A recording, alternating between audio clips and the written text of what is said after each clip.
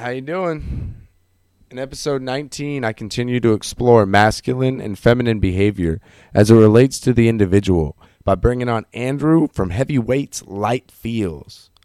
He's a competitive powerlifter, creating a community for weightlifting, nutrition, and emotional development. And you can check it out at heavyweightslightfeels.com. This episode was one of my favorites. We got to speak of being forced to grow up very young, how repression relates to our society, and the pursuit of purpose. If you enjoyed this episode, please rate, review, and share it on iTunes, Google Play, or wherever else you guys listen. Huge thanks to Heuristics for the music, and go check them out on SoundCloud.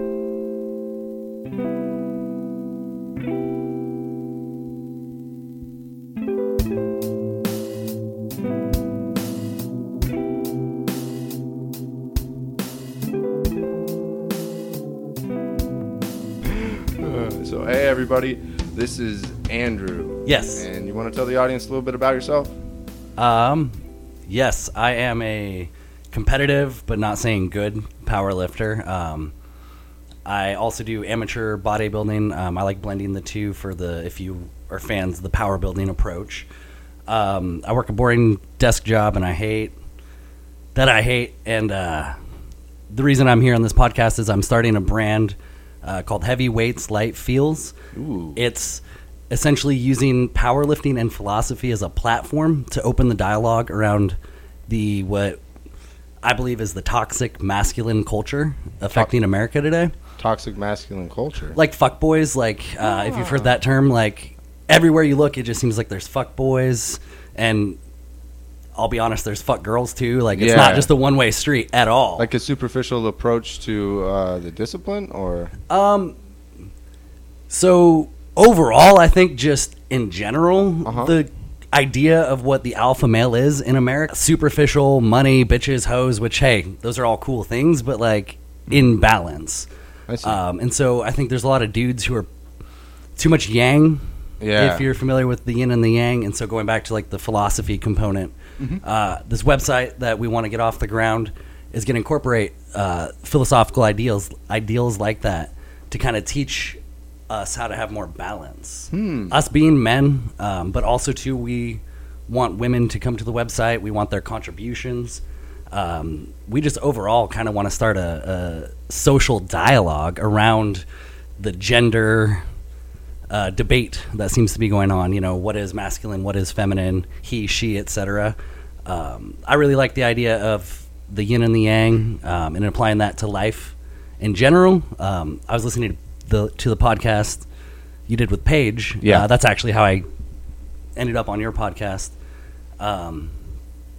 Sorry guys, this is only my second podcast. I'm a little nervous. Nah, no, you're good, man. And you guys were talking about the sugar, kind of how that's the addiction and the escapist behavior, especially in powerlifting and bodybuilding. Also, I know you do like the mixed martial arts. Yeah. You know, we all have those friends that we feel like are like a little devoted, and you kind of wonder like if they're trying to avoid something. And we all kind of in a way use these outlets to escape a little bit. It's a coping mechanism. And we want to kind of open up the dialogue to start talking about what the fuck we're trying to cope from. Yeah, exactly. And with. So that's kind of the premise of everything. See, I like that too. It's interesting to me because I see it as technology expands. It's almost as if we're slowly moving towards crowdsourcing our behavior or crowdsourcing individualism. Because when you go online, you're impressioned, whether or not for better or for worse, by almost consensus behavior. Not so like your social constructs aren't just built within your immediate relationships. Now they're built at the world at large. And if you think of it kind of like in Reddit, like upvoting and downvoting, you're more likely to see specific things, so which creates a consensus behavior. So like what everyone sees on average in the day-to-day is a lot more similar today than it would be historically. And so therefore we're like more homogenous. Almost like groupthink, like the media has created, like we all share this collective. Yeah, but the coolest thing is it's sprouted and exploded because now you have just people who are going out there, and the idea is the most interesting person, for better or for worse, is going to get the most attention. in terms of online, and we're only getting better and better at that by SEO optimization, because like, you know, shit that's trending that matches your what you normally look at, like on Instagram. All of that shit is kind of creating like this consensus idea. Consensus or confirmation bias, almost. Yeah, is what I was trying to think. Exactly. It was what I was thinking of. But what you're doing, though, it seems is I want to challenge that. Yeah, and it's the same idea. It's utilizing that platform. Yes. In a positive way, and almost like as a role model, if you will, not in an individual way, but like as a group. Yes, as a group. So I'm using myself personally right now as the catalyst. But my dream is to use this platform and any platform I can get to express a call to action for creators, collaborators, contributors who want to push this message, which is, you know, how can we better communicate among the sexes, better communicate within ourselves, and as a society and as a civilization. That's the overall sort of social goal or objective that I have here. My personal loves in life are philosophy and powerlifting, and that's what I'm going to use as my little ripple. My passions. Yes, I'm sorry. What is it about powerlifting specifically that that draws you to utilize powerlifting? I enjoy pushing my body safely to a point to its peak, to its potential, and that's you know, squatting as much weight as I can, you know, deadlifting. Nothing is more primal than walking up and just trying to pick up as much fucking weight as you can. There's nothing more primal. Yeah, I agree. I think when people haven't actually dug deep into it and experienced it themselves, from the outside, it may, for some people, it may look absurd for them to do. And what I like to liken it to is it makes your day-to-day suffering seem so much smaller and insignificant and just manageable, because you're pushing yourself in something that is the most difficult thing that you may have done in your life up until that point, and you're succeeding. That little mini repetition, you're not just working the muscles, you know, on your body. I would imagine it's up in your psyche. I get it from running that way. Like, yeah. It's you know, the ability to challenge your body, you can extrapolate to challenging your mind. So if you're just tired, or if you're hungry, or you're thirsty, but you have homework, or you have, you know, a mental sort of task at hand, you have trained your body to perform under duress. Now you can cognitively function under duress. Yes. If you are conscious of that and you try and connect the two. And I just kind of wanted to make a comment, you know, the trivial day-to-day things seem less important when you're right. Let's say the barista fucks up your coffee, but you're doing a pull-up. Remember that at one point you needed to do pull-ups to survive. Yeah, exactly. Like, that is a very just human movement. Yeah. So, like, yeah, you might not have got your exact coffee order, but you know what? Do that pull-up because you might be getting chased by a bear someday. Yeah, exactly. Hyperbole, but it's fun. No, yeah, it is. And I think if we let our bodies atrophy, regardless of the need, it starts to once again affect the mind. And that's something I see amongst retired individuals, not as a blanket statement, but I've seen it often as a minority, I guess, of people who retire and all they do is chill and just watch TV. And the crazy part is that's like a surface experience, whereas there's these deeper experiences that are more intense. Even at an old age, you could enjoy, and it would therefore increase your longevity. Like with lifting, I didn't know. I thought it was like meathead, and I didn't understand. Like, this felt uncomfortable. Why would I do this? And then I got into it, and I met people instead of being ignorant and assuming, and it was an entirely different story, with a few exceptions, like everything. I mean, within stereotypes, Yeah. the end of that spectrum will exist. I call myself the meathead hippie, actually. Oh, so, really? Yeah, because I am a meathead. I am a bro. I drink my protein shakes from time to time. Yeah. You know, going back to the balanced lifestyle approach. But also, I'm very much a hippie where, like, when I'm done lifting heavy-ass weights, I want to go home and just chill out. Yeah. You know, and that's the point, is you want to know what your body is capable of, but not constantly be in that state of tension and yangst, as I call it. Ebb and flow, peaks and valleys. Yes. Yeah. So you got to be able to relax too. I think that's the whole thing is, what is it? Do dishes to do dishes. Because it's the idea, I forget what fucking Eastern philosophy shit is. It is. The reality is you always have to do dishes. So if you find pleasure in doing dishes, you therefore will experience more pleasure. So your ups and then experiencing your lows, not like, I gotta be back in the gym, or when you're low, I gotta be working out. You just enjoy it for what it is. And yeah, it's that yin and the yang, like you said too, which is absolutely. I can dig it, and I love just kind of waking up and having my coffee and doing my dishes, kind of setting up my day. That is a little pleasure in life that I do have. If I didn't have that 6 a.m. desk job, it'd be a lot more. Got it, man. So how did you get into powerlifting? As a young boy, I was a latchkey kid. If most of you guys are, most of us millennials, us whiny millennials are probably latchkey kids. So I didn't have a lot of parental support, guidance, supervision, but I did get that from sports coaches. Oh. And I've always been a little bit athletically gifted, not like great, like I'd never get to the Olympics even with all the resources, but just a little bit above average. Yeah. And so, coaches kind of invested in me, and lifting was one of the things that was drilled into me. Get your squat, your bench, and your deadlift is as high as you can by a high school football coach. And at the time, I didn't realize the foundation he was, laying for me, which was that powerlifting foundation. Yeah. I was just trying to get a scholarship. Oh, that's smart. Did not get a scholarship, but, that's a whole different, I had to work and no excuses. Yeah, but, exactly. Like 6 a.m., it's like class, then work, then homework. It's like, Anyways, moving on. Yeah. And so then I got away from that, went to college, and kind of got fat and lazy from about 20 to 24, working full time, going to college full time, just like doing that. Caught up in the whirlwind. Doing that grind, Yeah. Finally got my bachelor's degree and was like, shit, I got fat. Let's fix that. I always loved lifting. Let's get back into lifting. You didn't have any trouble transitioning? No. Really? It was like, I remember I started at like 165 of just fat sort of softness, 165 pounds, and just ran and slowly added about 10 pounds a year for the next 5 years. Wow. We'll get into details, on my website later about how I did all of that, but I just always loved it. And then I found a sort of solace in it, because I was also going through a very difficult time in my life. I had been kind of like kicked out by my family. Yeah, I've been there, man. And I was also working full time trying to like get my degree because everyone had said the degree would get you out of like the shitty life.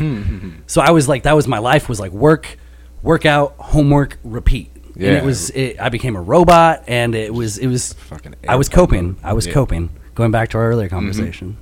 Just surviving. And now I'm at a point in life where it's like, let's not use it as an escaping tool. Let's appreciate it for what it is and find balance. Yes.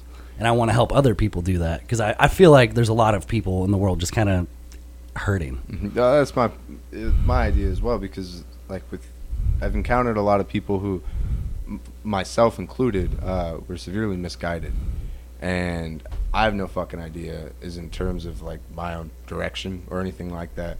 I just explore shit, but putting it out there and exposing people to ideas as I'm exposed to them as well, it would be my hopes that they would have to suffer a little bit less, so they don't have to spend that time trying to do that. And then it's self-serving because it's also for me too, I find tremendous just pleasure in sharing my knowledge that could prevent someone injury or pain or even discomfort. I understand you will need to experience discomfort in your life, but that's one of my favorite things, is just helping someone. Yeah. I agree, man. It's my favorite things is to be able to connect with somebody, definitely, and through helping people. It's also just interesting to human behavior and how little we deviate. It's even when we have like all of the rational information in front of us. Yeah, exactly. We just still are on this crash course of insanity. Yep. And with powerlifting, is it the level to where you're actually making a living off of it, or is that a very difficult thing to do in the discipline, like as a competition? Nobody really makes a living just competing. but they make a living in the industry, you know, doing like expos, being sponsored, demonstrations. You know, you come to this gym, pay $50 and I'll do a seminar. Oh, okay. So there's a lot of ways to monetize the sport. And a few competitions have like a cash purse, but it's not enough to like make and live off of. So you do have to work and you do have to contribute. And so like some of my favorite people, if you ever hear this, Chris Duffin, you know, he's one of my favorite. Yeah, shout out. Just one of my favorite individuals because he works his ass off. You know, he has a passion / day job / fitness job / you know, he does podcasts. He does everything. Hungry. He's hungry, and he charges, you know, for some of his services, and some of them are free. But that's the balance that you have to have. Balance. Yep. And so that's my dream, is to somehow balance giving and, you know, charging my experience and knowledge and passion and wisdom. Exactly. But I'll never make money just stepping on the platform. Yeah. I'm not good enough, and there's not enough out there. That makes sense, man. And I think it is kind of like you can live off of your own, the pursuit of like disciplines or outside of a 9 to 5 when you unconventionally make an amalgamation of different shit. You know what I mean? It's hard to just do one specific thing. It gets boring. Yeah, and I like that. That's the thing, is that that's not natural to human nature, and that's why I hate working in the first place. And then working the conventional job, because I have to do this one fucking thing that has no or little relation to my desire as a human being, what I want to do with my life. And I like it where you can vary it, and you're like, this is my creative pursuit. Let's work on this, flesh it out. Okay, let's go do this shit once this is finished, and so on and so forth. It's more natural. My 20-year life plan is to get into politics, because I'm a little Really? Yeah. So I'm going to be tatted up and whatnot and badass, but I want to get into politics because I'm a little pissed off at the lack of utilization of technology, you know, in our infrastructure, in our economy in general. We're 20 to 30 years behind our utilization of technology, and we can get into cronyism and all that other shit. Like, you know, but bureaucracy. We do not have to work as much as we do, as hard as we do, for as little as we do, given the technology that exists today and will exist moving forward. And it just is so frustrating that so many more and more of my friends are working 50, 60, 70, 80, 90-hour weeks for the matrix, the machine, whatever you want to call it. When if we began to actually let technology make our lives better, more people could be enabled to pursue their passions and monetize that. I like to use the example of like a skydive instructor. I don't know how to fucking skydive. I would love to just be able to go pay someone $100 or whatever, go jump. I like it, pay another $100, do it again, and have someone so proficient in their passion that they can cheaply and affordably monetize it so a lot of people can experience it potentially once or twice. And just allow people to monetize their passions so everyone can experience a wide array of experiences. I see exactly what you're saying. Sorry, I tend to ramble. No, you're not rambling, man. That makes complete sense to me. What I usually like to tell people, or even... is that if you like to do weightlifting, for example, and let's say you did a desk job. If you were to do a desk job, you would be far less productive doing weightlifting for 8 hours. I'm not sure if not just actual training, but, you know, everything it encompasses, because you have a passion for that, and it's completely different. Like I would do a podcast where I don't get like I have to work until 12 o'clock at night, and I got to get up at 5 in the morning. I don't care. I would never do that for any other kind of job. Like it's just a labor of love, if you will. And I think that is far more. That's what everyone should be spending their time doing. Is just some labor of love. I don't even know how it manifests. If you find what you enjoy, and you're not just doing shit just to survive, and educating people to actually seek that within themselves, we'd have a far more productive society. You're right. I couldn't agree more, and that's why I'm a little bitter, because I was raised to follow your dreams and find something that makes you happy, but also get these expensive pieces of paper. Yeah. So now I'm straddled with this significant student loan debt, And now I'm just like... Shit, and you go to jail if you don't pay for that. You can't even fucking go bankrupt. So I'm like, how do I follow my dreams when I am chained to this fucking, and... Because I was pushed towards college, I was like told it's college or the road, essentially, was the agreement. And eventually I saw the road really? anyways. Wait, college or the road? Damn. Yeah. Damn, that's kind of how my mom was, but not quite. But really? That must have been a lot of pressure on you, man. Yeah, and I had to pay my own bills and stuff because I was like kind of adopted. Oh, shit. Yeah. Damn, man. So that must have been like a real tumultuous time for you in your life. Yes. And coming out of it, though, how was it coming out of it? Was it easy to transition for you, or? I look back and I was 20 and I was one semester away from graduating with my bachelor's degree. And my adopted family had gone through some personal stress on their side. Yeah. And they had said, we can no longer, house you. And I didn't have, like, friends. I didn't have family. I didn't have anything because I was workout, like, homework. That's how I was in Idaho. And so I was living in Texas at the time. I moved back to Washington. And as kind of like a fuck you to them, I finished school and I got a master's degree. Oh, what? As kind of like so I have an MBA. With an emphasis in change leadership because I actually do want to make fucking change in the world. Yeah. And so it's kind of to show them for kicking me out. I got all of that education, but now I look back like fudge. That's a lot of debt just for a giant middle finger. Oh, yeah, exactly, for a piece of paper. But I wouldn't take it back. I believe it's experience. It's experience, and I hope moving forward with this new perspective, I'm trying to take on very much of what you have, just this I just lost my train of thought. I'm sorry. You're good, man. Trying to move on to what is it called? Being able to be a role model and offer a platform for the conversation of masculinity and gender roles. Oh like man, yeah. we could talk so much about that, but I have a bunch of male friends who are just like, dating is friggin' stupid, and I have a bunch of female friends who are like, dating is stupid, and I just look around and I just see all of my friends. Also, what's it, June?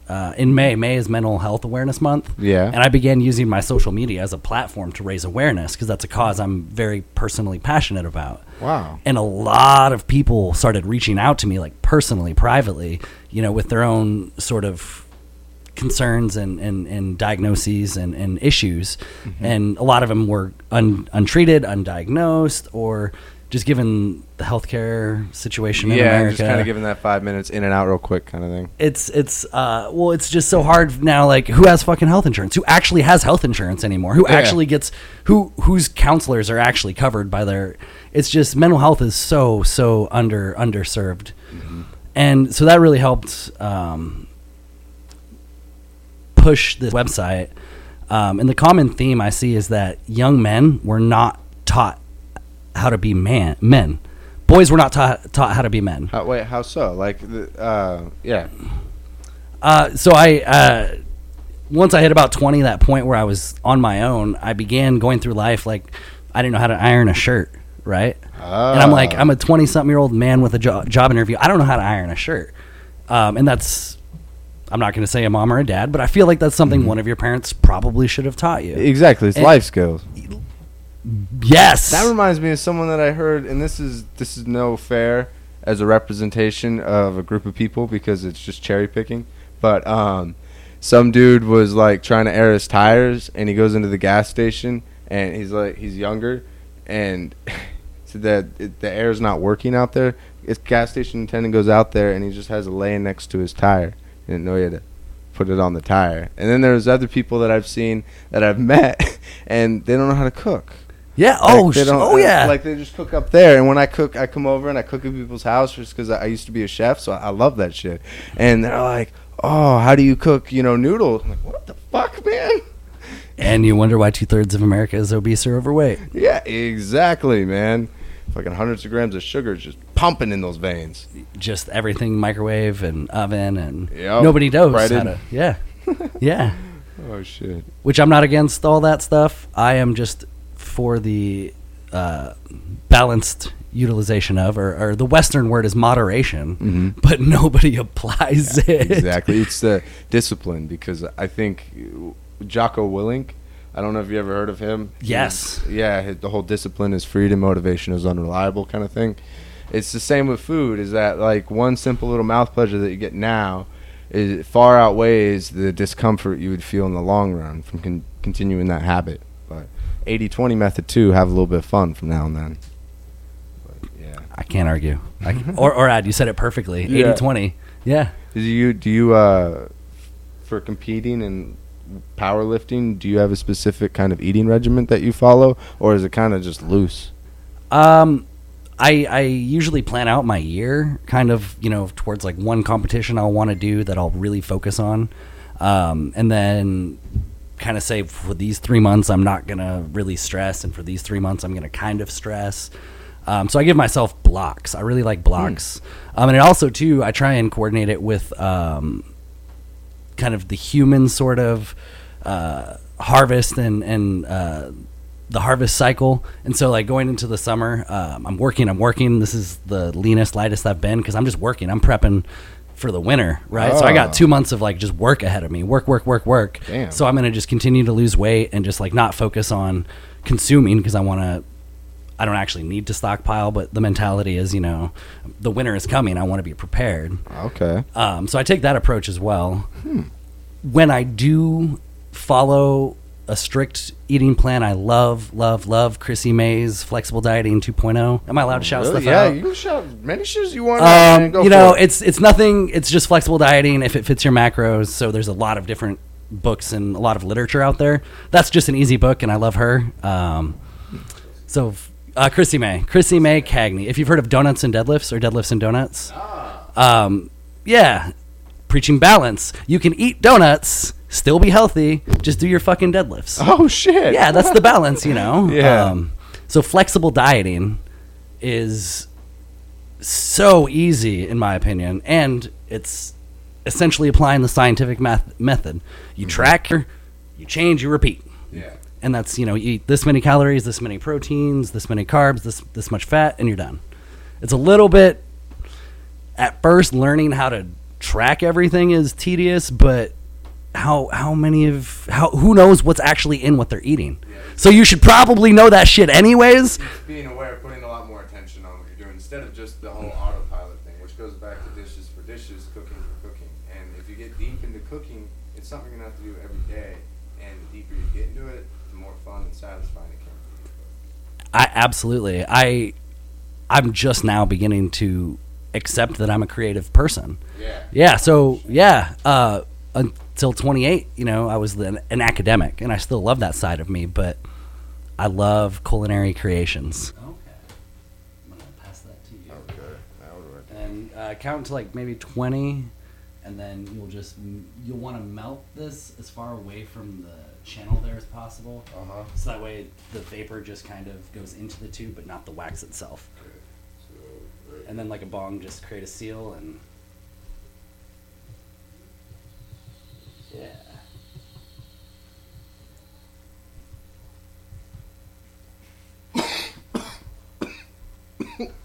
Holy shit. And now he's gonna be blitzed. I can see his face. Oh no. What the fuck? Went from a 5 to an 8. Yep. Off the rails. Whoa. And I personally may or may not participate, but we'll talk about that at a later date. Washington State recreational. Yeah.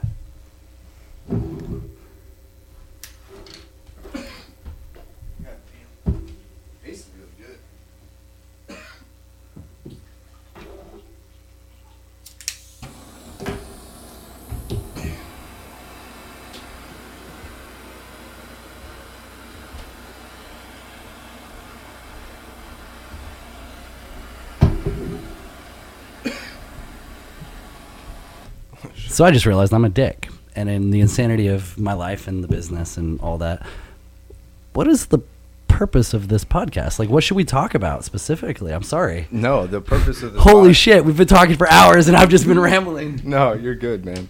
That's pretty much what it is the intent is it's an open dialogue to understand why you're not satisfied with working a conventional life and trying to define what you actually want and go out and achieve it. And I think that's very important because as technology progresses, being productive and efficient and responsible is no longer going to be prioritized, and creativity and connectivity with other human beings is what's going to be prioritized. So whether or not that's making something, selling a product, taking care of people. And I see a lot of people who just get by to survive. And so my purpose is to explore a bunch of people who step out of that, to better understand, like for myself, how to continue, and for other people too. That is admirable, because I did what you were supposed to do, which is get a college degree and get a corporate job and punch the clock. And I would rather die. Yeah. It's just so horrible. And it's this. I hope that this effort, this movement takes off, and we do see some change, because I know everybody is just so fucking miserable, and we're all just drinking, we're all just taking pills, we're all just avoiding life in some way, shape, or form. Yeah, in the industrial era, but once again, I'm fucking retarded, so maybe not. And during the industrial era, these things were important. It didn't matter your health or anything, as long as you were able to create the tasks at hand. So if you're able to work in the factory or you're able to work in a field, and it's almost a sense of servitude. But you weren't forced. You get paid, and there was some bad shit that did happen where you were forced. That's why we have unions. Yeah, exactly. But now that we're evolved, yeah, and we're kind of moving out of that, because it didn't matter if it was in line with our desire, and now we have the freedom to do that, and it's to our benefit, because as a race, we're deteriorating for something, and I don't know what it is. Like civilization. Yeah. Civilized to death. Institutions themselves. I was just gonna say something. Shit. That almost reminds me of Christopher Ryan with the whole microorganism thing. So where we're just simply, like, if a cell in your body dies, right, and the organism keeps going because it's just a function of the organism, and for the sake of institution, an individual sacrifices themselves. So for society, you have cultural sacrificing with the heart and shit like that down in the Aztec society. Okay. And so right now, when it was during the industrial era, for the good of the civilization, for the good of the institution, we made a sacrifice as individuals. And now the institution demands different things, where we have less and less sacrifices. Does that make sense? Yes, the institution being civilization or society. Technology.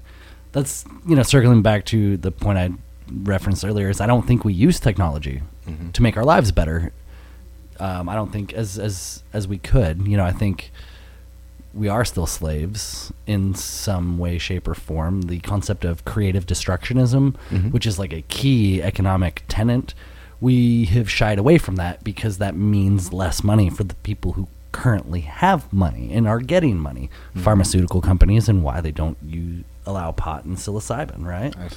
So a lot of America is stuck 20 to 30 years behind. We are in need of a technological / psychological revolution. Yes.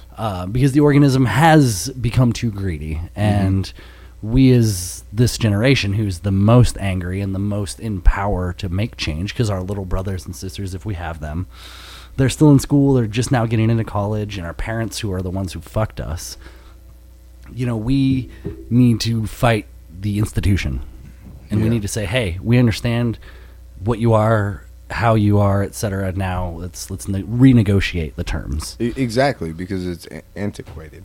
And that's what I mean, calling back to the Industrial Revolution, or not the Industrial Revolution, but the Industrial Era, is that since then, not even our education system has changed, because the whole It's changed for the worse. Less recess time, less like nutritious food. Yeah, less actual like No Child Left Behind. So like Common Core and catering to the lowest common denominator. It's like a fucked up attempt. It's a mutilated attempt, really. Yes. But and I don't know if it was intentional or just misguided. I think the idea of trying to cater your society to the lowest common denominator, but not actually walking the walk. So we say that, that's kind of how our society is built, that everyone fair opportunity, right? But nobody who works 40 hours a week at a normal job, not a normal job, but at a job at minimum wage, can get by, right? So we all believe that the American dream exists when it doesn't anymore. Yeah, exactly. It's not realistic. Sorry for going off. We're talking about the education system. You're completely fine. And it's not realistic. And I don't know. I think a lot of people are becoming aware of that, though.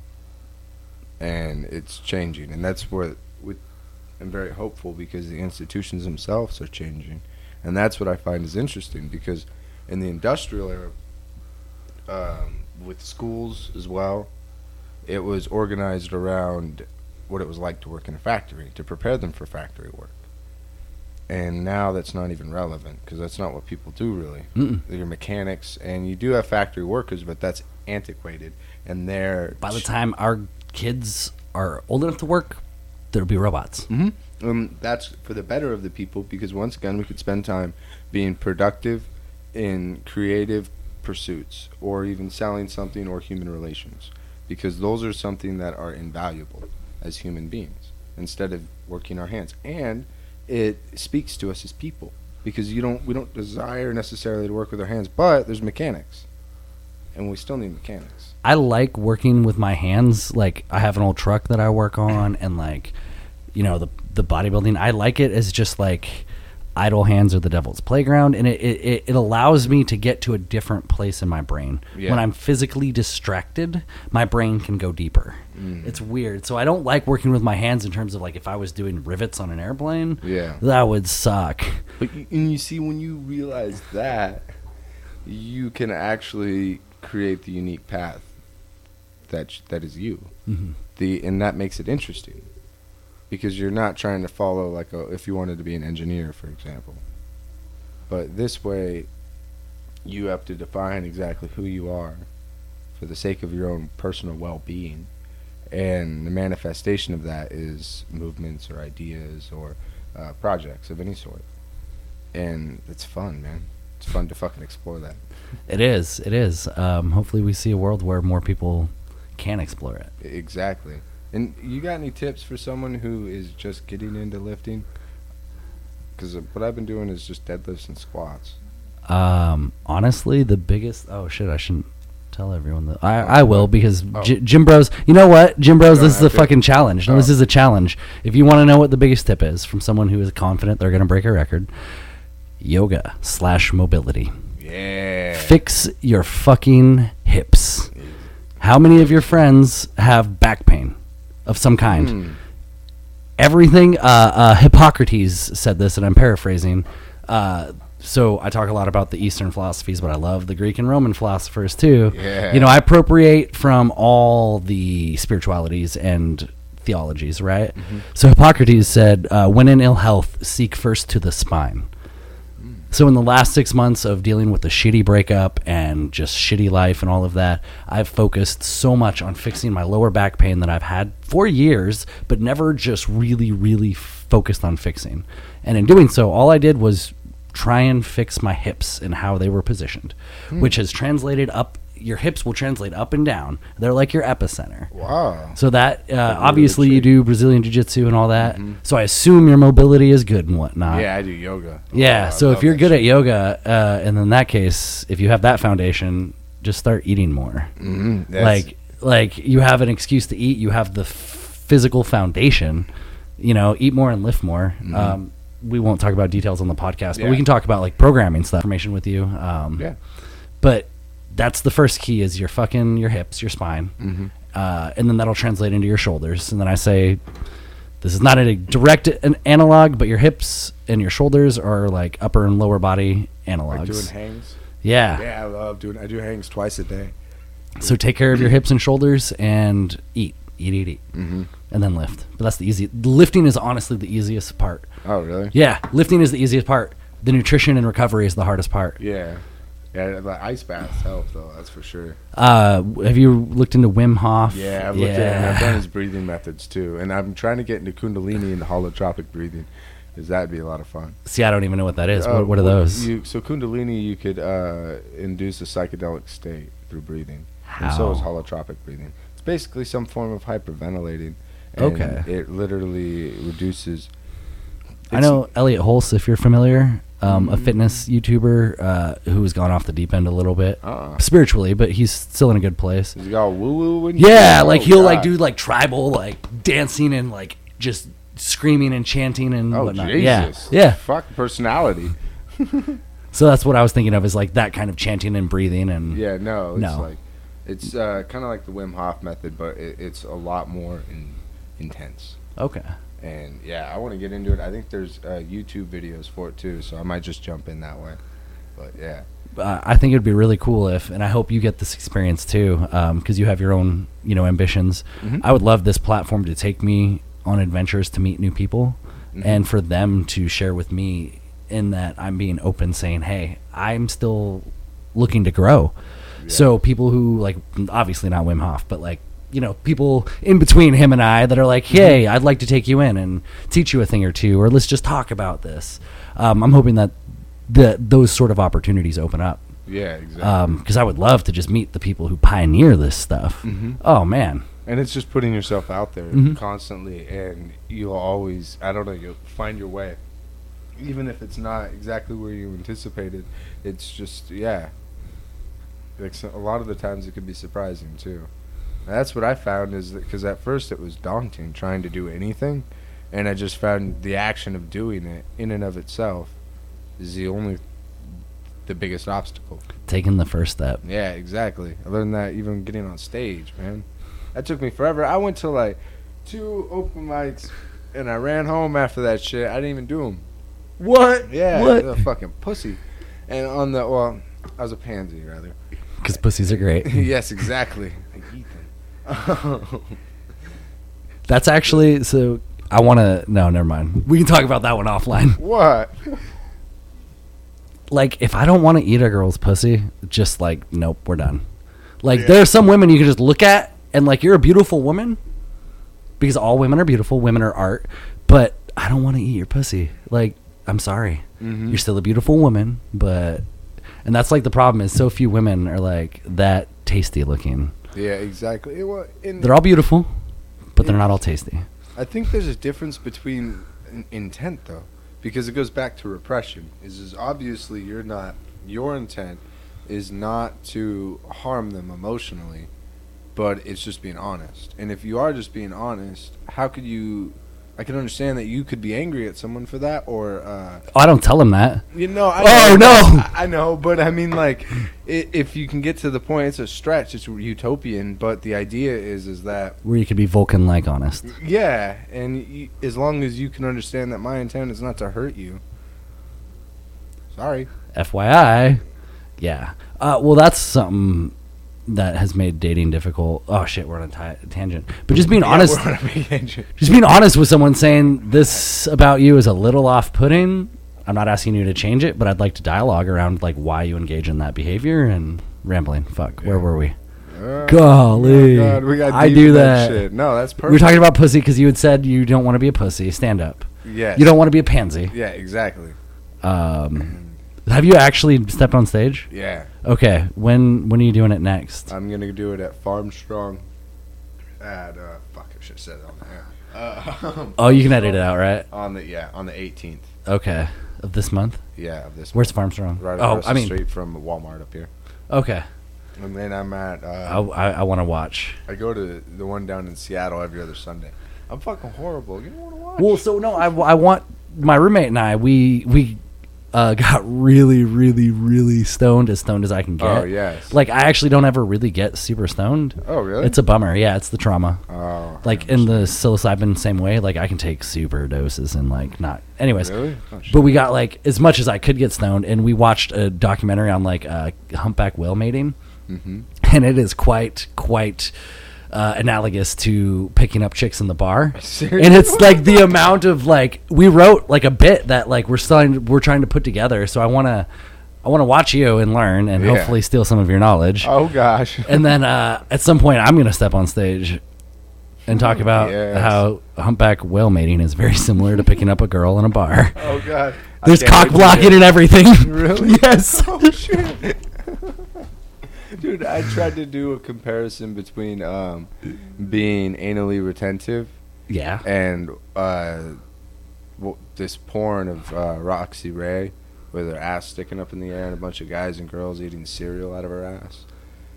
And then I think that's too specific because exactly. I don't know the. Oh no, I'm a fan of porn, but no, I was just describing this whole scenario, and I was saying you think that I'm anal? Try watching this video, and then. Roxy Ray is just super anal, and then it was like, oh, fuck, I should do it. Sorry, this is horrible. I'll set this up.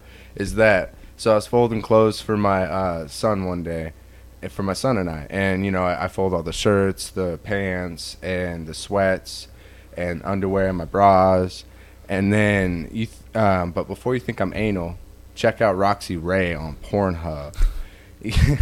You'll see a big-ass group of guys and girls circling around this lady like a kitty cat with her ass stuck up in the air, and they're eating Fruity Loops out of her asshole. But the worst part is they use fucking almond milk. Who the fuck uses almond milk?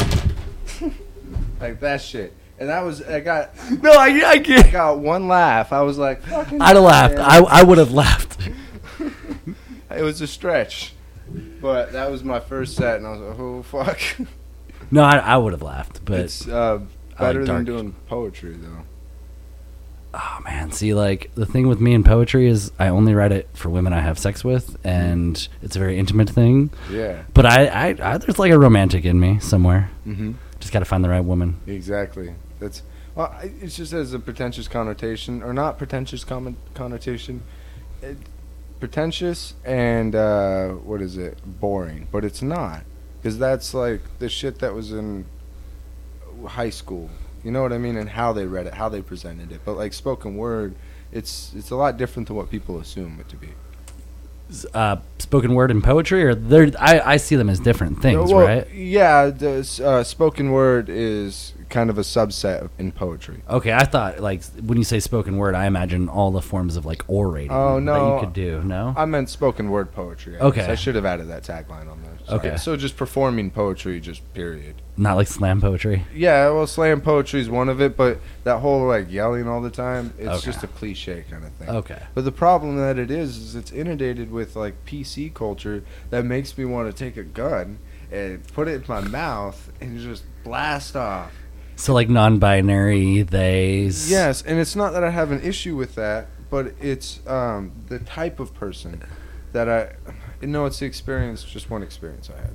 And but you're there to express art, creativity, your soul. Mm-hmm. You're not... The whole point of art is that you don't tell people how to express their art. Yeah, no, it's not that the expression of art. It was that it was hostile, where I couldn't have a communication with someone. Okay. If that makes any sense. Like, they interrupted your set? Or? No, it's just outside of that. Oh.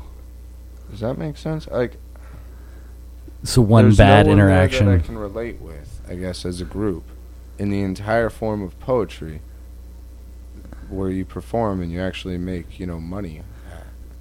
Does that make sense? I didn't think people did poetry to make money. Yeah, that's I thought you did poetry to, like, emote and to get laid. That's all I thought poetry was good for. Yeah, that's the connotation that it has, and so I gave up on it because I was like, "Fuck this shit." Well, I mean, so you're trying to figure out how to monetize it, I guess. Oh, how to do it in a way where you can just spend most of your time on it. Find a rich woman who enjoys being serenaded or read to. See, and it always has a sexualized connotation to it. Well, because at the end of the day, oh man, And it's not that it's wrong. That's why I dropped it, though. Well, see, now we get into, like, control and whatnot, where freedom in this day and age, like, freedom is it's such a complicated thing, especially sexual, because I would love to have a sugar mama. Yeah. Right? She would pay my bills, and the expectation is I do what she says. Yeah. Women have done it forever. We've forced women to do it, so it's not like they did it by choice. But now they are currently doing it by choice because, hey, it's a better life than the fuckboys are giving them, right? Well, if you're doing it by choice, yeah, go ahead, please. Yeah. There should even be prostitutes, men and women. But to make money there's no way to make money doing something that, like, people don't value. That's what I mean. People don't value poetry anymore. So if I had to, that's what I'm trying to say. So if I have to do poetry, I would have to create value in the genre itself. But with comedy, it's almost the same thing. I enjoy it more, actually, but I don't have to create the initial value because people are interested in it. Whereas in poetry, all it attracts is that alternative culture that I don't really relate to. That's what I'm having trouble with. This makes me want to circle back to, I had wanted to make a point about, you had referenced Pornhub. Mm-hmm. And have you heard of this website called makelovenotporn.com? Whoa, what? Yeah. So part of my life is, like, I had this idea before I found out about the website, and then I was pissed off, but, like, ethically sourced porn. I love porn, but when you begin to see the reality of the women not exactly wanting to do what they're doing, the consent, although they consent with ink and with money, their souls, etc., like, it's really hard for me to enjoy porn. So now makelove.porn is a website where users actually just have sex, film themselves, upload it, and other users can rent their films. And the website gets half of the fees and the users get the other half. So it's a very, very lucrative and social, ethical way to fill a need in the market that has been filled by greed and by lust and by just evil. So is what you're speaking of is that they don't get paid anymore? Is that why? So are you talking about, like, porn stars, or? Yeah. So, like in the mainstream porn industry, like, the women don't get paid per view. They don't get paid, a lot to begin with. They get, like, $3,000 a scene, and then they're done, and that's it, right? So they don't usually get a lot of benefits. They don't get residuals, I think is what it's called in the industry, when you're getting, like, checks for views and whatnot. Whereas now on this other website, also too, though, on Pornhub, you're not getting accurate representations of sex. Yeah. As a 12-year-old boy, and you log into some girl getting cereal eaten out of her ass, like, you're going to expect women to do that when you're 16 or 18, right? Yeah. So the unrealistic expectations that mainstream porn puts on children has created this fucked up culture of sex as well. Well, though, do you think it's because we make taboo and open dialogue outside of that? Like, do you think if we were able to, so if I were able to tell my son that, son, some people are into some different things than us, and, like, if I was okay with having this conversation to a 10-year-old and I showed him Pornhub, 12-year-old, this is just me just fucking throwing out random shit, and I informed him about this. I gave him tools to cope with this beforehand.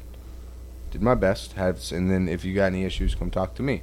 Dad, why is there a woman fucking a dog? Well, son, this is something that happens, and having this conversation to help him cope with that, whereas opposed to, repressing it. Mm-hmm. Well, and that's, like, the thing too is we live in a world. Rid of it, or are you implying that? Do you want to get rid of it, or do you?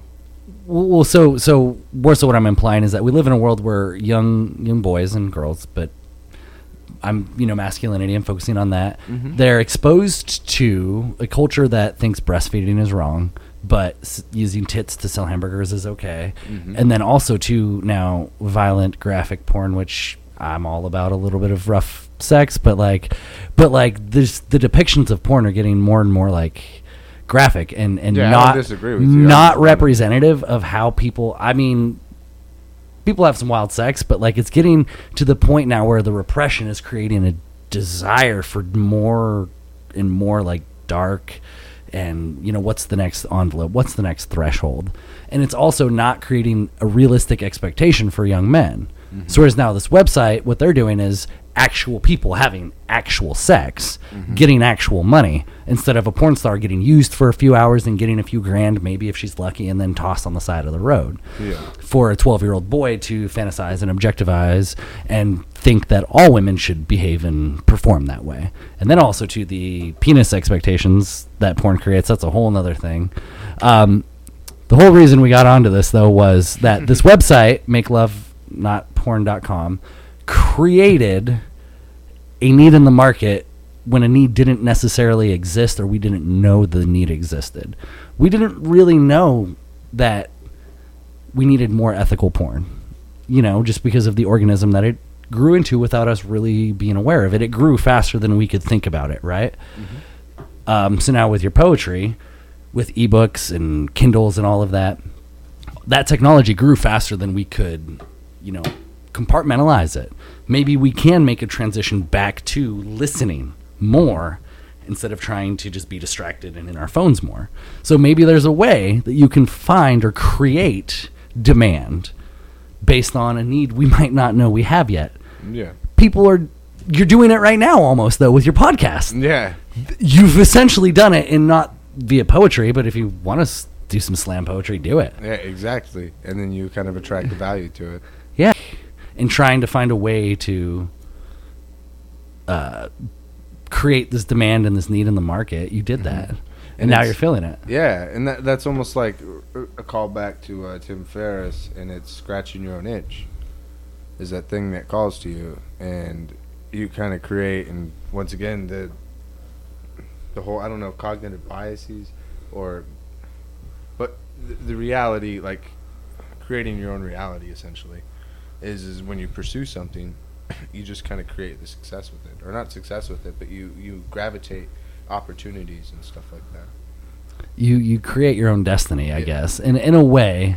Exactly. You're not going to be able to manifest a stack of money, but it goes to that systems approach, though. Yeah. And you're not actually working towards an end goal. You're just trying to be as aware as you can, and to this whole just general idea is that the pursuit, whether it's the pursuit of growth through what you're doing right now, and just riding it for as far as you want to go, and being open to anything else that comes your way. Being rigid in any other way would be harmful to your happiness, I think, just speaking from personal experience, because in reality things do change often. So having some rigid idea, it's way too fragile. Mm-hmm. And yeah. And it just holds you back. I mean, look at the Constitution. Mm-hmm. It's a great idea, but let's be real. 250 years ago, they didn't have fucking a lot of what we have now. Yeah. So how are they to tell us how to live and all of that? And I'm not saying abolish the Constitution. I'm just saying, hey, let's understand it should be a living document, an organic document. We're talking about being open-minded. Yes. I always make things about politics. No, you're good. I'm sorry. Times are changing, and it has to be able to evolve a little more efficiently. And once again, going back to technology, although it is vulnerable to altering technology through hacking, I would imagine, is that if you're able to use technology as a vehicle for the cumulative, not everyone can be responsible for the decisions, because some people, you don't want to fucking have the trigger on a missile, for instance. No. And just as with how we vote for people, we're emotional people. We're not very rational. Some of us are more rational than other people, but most of the time we're swayed by emotion. So we're highly fallible to manipulation, or likely to be manipulated. That has to be taken into account. But if we were able to use technology somehow to express our desires as a society, that I think ultimately would be to our benefit. I don't know. I don't understand, and that's because I have not researched the technology fully, but I have a general idea of what exists today and the awe that I can be put in when I look at modern marvels of technology. And then I think to myself, how the fuck can we just not vote from our cell phones? Yeah. We all have a social security or tax ID number. It's not that hard to create a fucking database. A database where this person, are they alive or dead? Okay, they're dead. Obviously, they can't track a vote, so they're going to be deleted. So you already have the slice of, yeah, I don't understand that, besides the fact that they don't want that sort of power to be in our hands. Exactly. It's either that, though, or it's the tendency to, this is the way it's always been kind of thing. I think I hate that, especially at my current job. Bureaucracy. That permeates anything large. I hate bureaucracy. Government. Do you watch Rick and Morty, Lou? Yeah. Do you like cartoons? Do you like existential shit? Yeah. How have you never seen Time. Rick and Morty, dude? Watch Rick and Morty. I'm gonna watch it. So there's a funny scene where it's a grandpa and his grandson, and they go on crazy time travel type Universal intergalactic adventures. Yeah. And they're shooting these bug creatures, and his grandpa's like, "They're robots. They don't have souls. You can shoot them." And his grandson shoots one, and it goes, "Ah, it hurts!" It freaks out. And his grandpa's like, "They're bureaucrats. It's a metaphor," because he hates bureaucrats. I mean, how can you not? People who enjoy red tape for the sake of red tape. Mm-hmm. That's fucking exactly. Rick and Morty, watch it. I'm gonna have everybody to watch that. Go watch it. Rick and Morty. I should we be requesting payment for all these shout outs? Yeah, exactly. We're not cool enough for that yet. My 10%. Someday. And even then it's not even payment, it's just hey, let's raise awareness for good causes. Yeah, exactly. Just help build a community. Yeah, in the community. Yep. Exactly, man. Oh shit! I get to bed soon. It's late. Yeah, it is late. If you let me talk, I'll just go. Yeah, so I feel bad. I'm the same way, man. I'll just fucking go forever. Do you have any kind of things that you want to share with the audience? Any last words? Statements. Oh shit! Just thank you for the opportunity. www.heavyweightslightfeels.com. We're using powerlifting and philosophy to open the platform to dialogue on modern masculinity. That's all, I guess. Woo! Heavy weights, light feels. I dig it. Thank you so much, Andrew. It has been awesome. Thank you for listening, friends. I hope you guys enjoyed this episode as much as I did.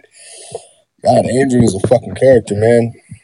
He's gone through a lot of shit that I can really relate to, especially with the abandonment issues, having to grow up so young and dealing with a lot of repression.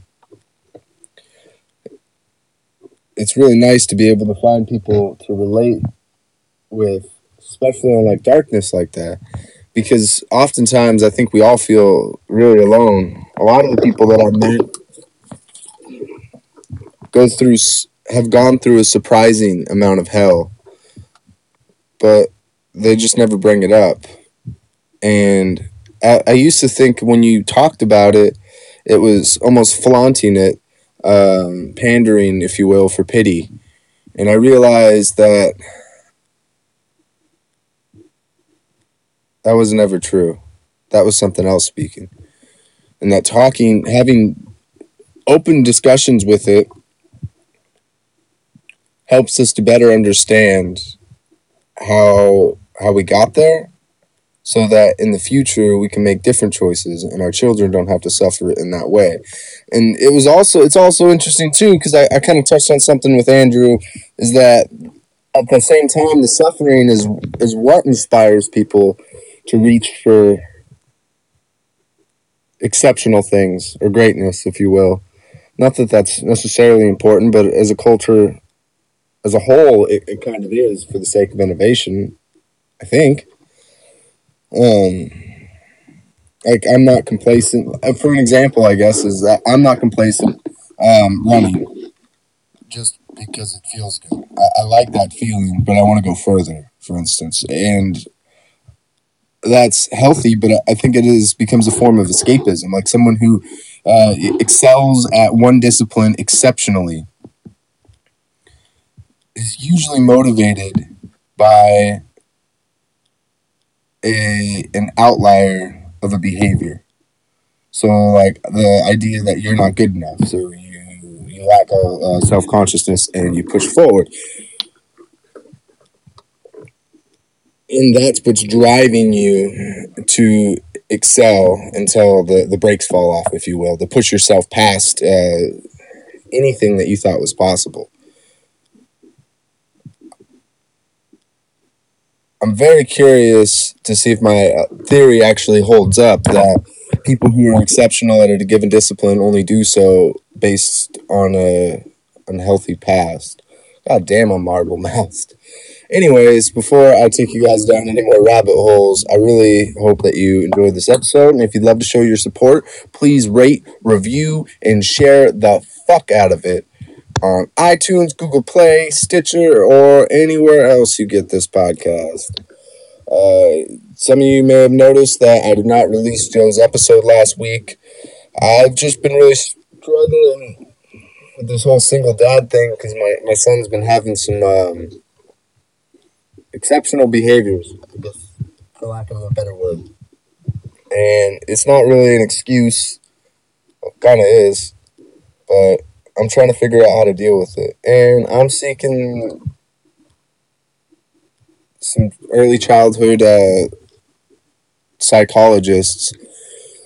Not necessarily, oh, what's wrong with my son, or any line of thinking like that. Just to help better understand, or give myself more tools, my toolbox, if you will.